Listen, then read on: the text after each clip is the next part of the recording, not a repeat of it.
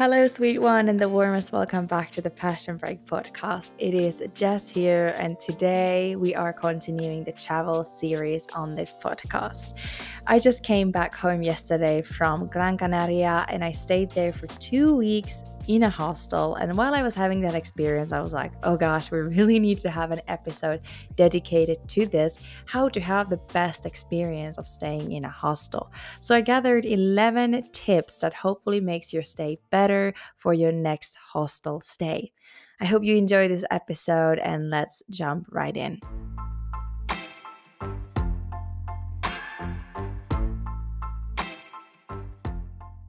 So, my very first travel tip on staying in hostels would be, of course, that look through the reviews.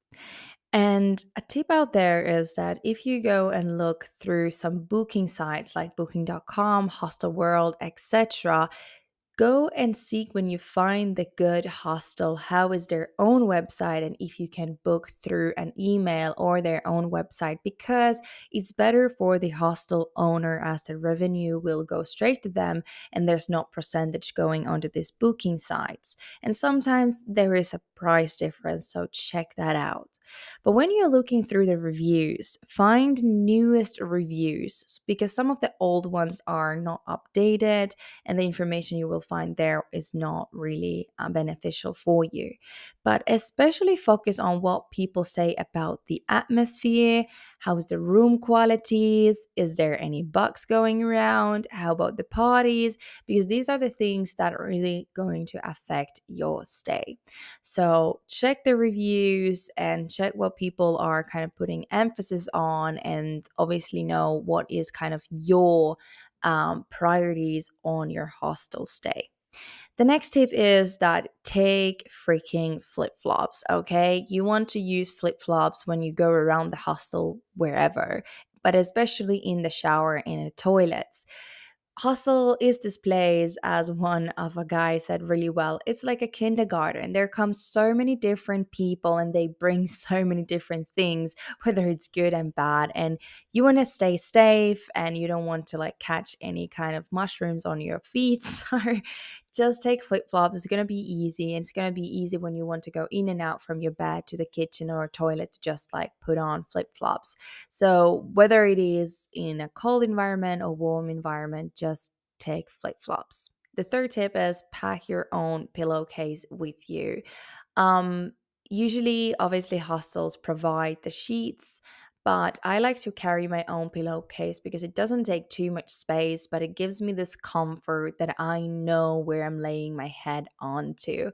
And yeah, of course, also the bed sheet sometimes feels like, I don't know, like, is it well cleaned and who was here before me, so on, so on. But pillowcase, I feel, is a bit more important, and therefore I really like to carry it with me when I'm staying in hostels. The fourth tip is that put the location as a primary focus because location of the hostel, I think, makes it all. Depending on what is your destination and what kind of activities you're going to do. But for me, the location is very important because I'm not going to spend too much time in the hostel itself. I'm booking the hostel because I'm going to go for travel. And while I'm traveling, I want to experience all that that location is offering. Therefore, I'm choosing an hostel that has a great central location wherever I need it to be. So, for example, now in Gran Canarias, I wanted it that it was close to the beach because I wanted access to the ocean, and therefore I booked the hostel just by the beach. So, I would say that putting emphasis on the location is one of your primary focus when choosing the right hostel. The fifth tip is that take earplugs. Depending on how many people you're sleeping with, but you never know who's in the room, who's snoring, who's waking up at 6 a.m. You don't know. So earplugs is really beneficial to have with you and sleep with because they're gonna guarantee better sleep. And sometimes, I mean, if you like, also take the eye mask because that's going to also cover if someone is putting lights on and if the room doesn't have a good curtains, etc. So earplugs and eye mask can be great for better quality sleep in a hostel. The sixth tip is that check if the hostel has bed curtains on their bed. So if there are bunk beds and you're sleeping with multiple people in the same room, look if they have bed curtains. That means that there is something that closes and you have a bit more privacy.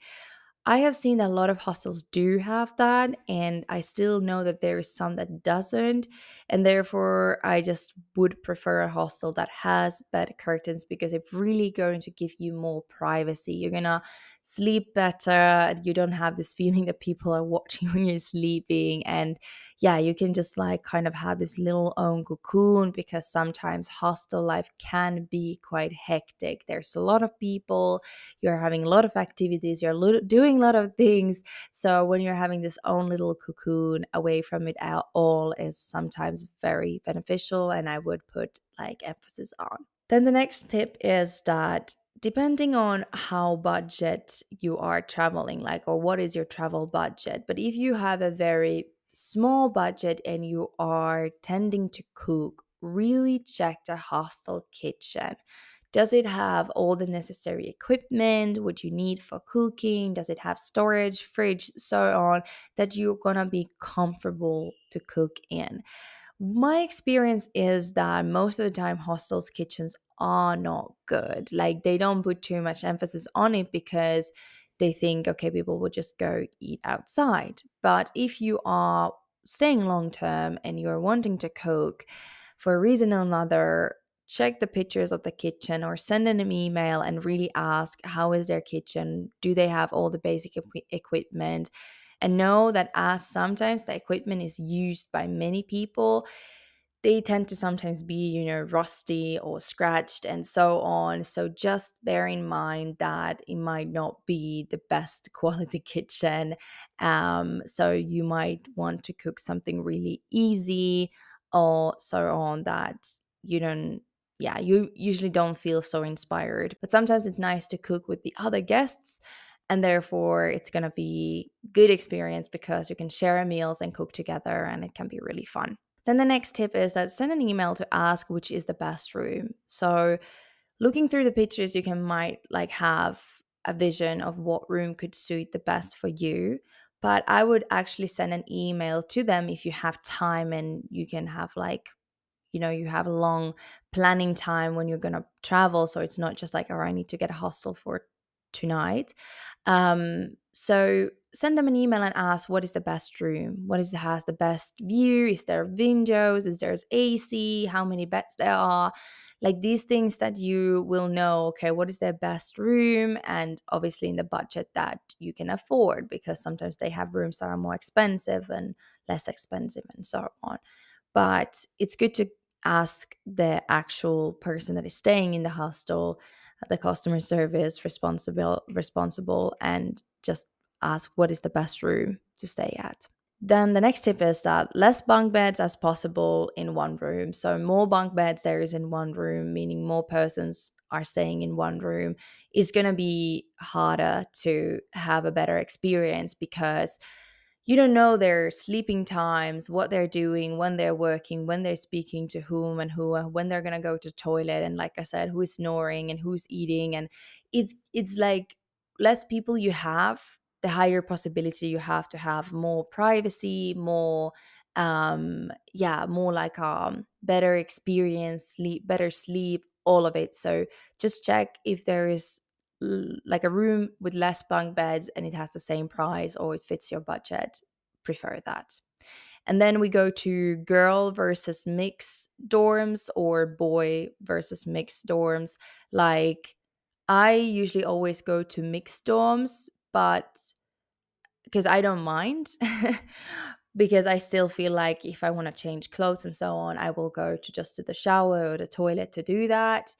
But it really depends. This is very like an own preference, because I know that someone can be much more comfortable in, so to say, one sex dorm, but there is cons to that as well, because I felt like when I was only in girls' dorm, they were like chit chatting throughout the night and laughing off, and there's makeup everywhere, and it's like sometimes really messy. But then when you're in a mixed dorm, I think people behave a bit better because they're like, okay, we're like here mixed people, and I think they take a bit more care of their stuff and so on. So yeah, I've actually had a better experience in mixed dorm versus girl dorm. And yeah, but it is preference, and if you feel more comfortable to be in a one sex dorm, do it. But I can tell you, the mixed dorm, I've actually never had really like a bad experience or uncomfortable experience. For like, actually vice versa, I've met really cool people, because I think you talk the most with the people that you are sharing a room with. And I've met really cool people, and then it has not been limited into a one sex because it's mixed dorm. So yeah, I actually prefer them. Then the last tip is that get ready to be active and social and experience everything. So when you're sleeping in a hostel, it's almost impossibility to not socialize. Like, if it's a good vibe, people will come and ask where you're from, who you are, and like ask you to do all these activities. And most of the hostels put really much emphasis on having like activities that hostel hosts, and then you can like go and join them. And that's the beauty. I think that's the beauty of staying in a hostel, that there's so much to do, so many things to participate on. You will meet a lot of different people and have a many beautiful conversations. And when you're being active, and when you're also yourself going and ask people like, hey, how are you, where you from, when did you arrive, when you going, where are you traveling next, all of these questions, it's really cool. You can gather many good connections, and yeah, like I said, have meaningful conversations that you can learn a lot from. But this is also sometimes a con, because it is tiring to be every single day super social. Like, I had no one day that I was eating a breakfast alone, until if I wanted to go alone to a cafe or alone to the beach to eat it. But if I was staying in a hostel, no way there was the time that I was staying in the garden or in the rooftop terrace alone, because there was always people around. And um, that's kind of something I think you need to be prepared for. And there is differences in a hostel, that sometimes people kind of are in their own and don't really communicate with each other. But the hostels that I've been staying, people are very much looking forward to make contacts, and especially if people are staying a longer term. So somewhere, for example, in Asia, where I've been staying in a hostel, people were changing like every day. So they were just sleeping 1 or 2 nights.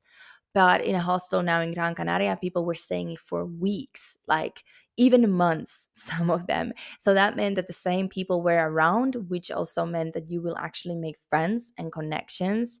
And I think that is the beauty of it, because you will do road trips together or hikes together and do things together. And then you, even though you're traveling alone, you are actually never alone. And for the very last, I just wanted to give you a bonus tip, and that would be that stay true to yourself. And what I mean with that is that as the hostel has a lot of happenings, there's a lot of people, it can be very easy to get this group pressure, like, oh, everybody's going to the bar, I need to go to the bar, I need to drink.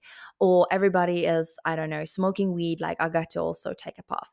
But the thing is that you need to stay true to yourself. Even though there's a group pressure, even though there's this feeling that I need to be part of this thing, know what is your limits and what you actually want. Like, even if you need to, like, sometimes close your eyes, put your hand on your heart and ask, like, do I actually want to go to that bar?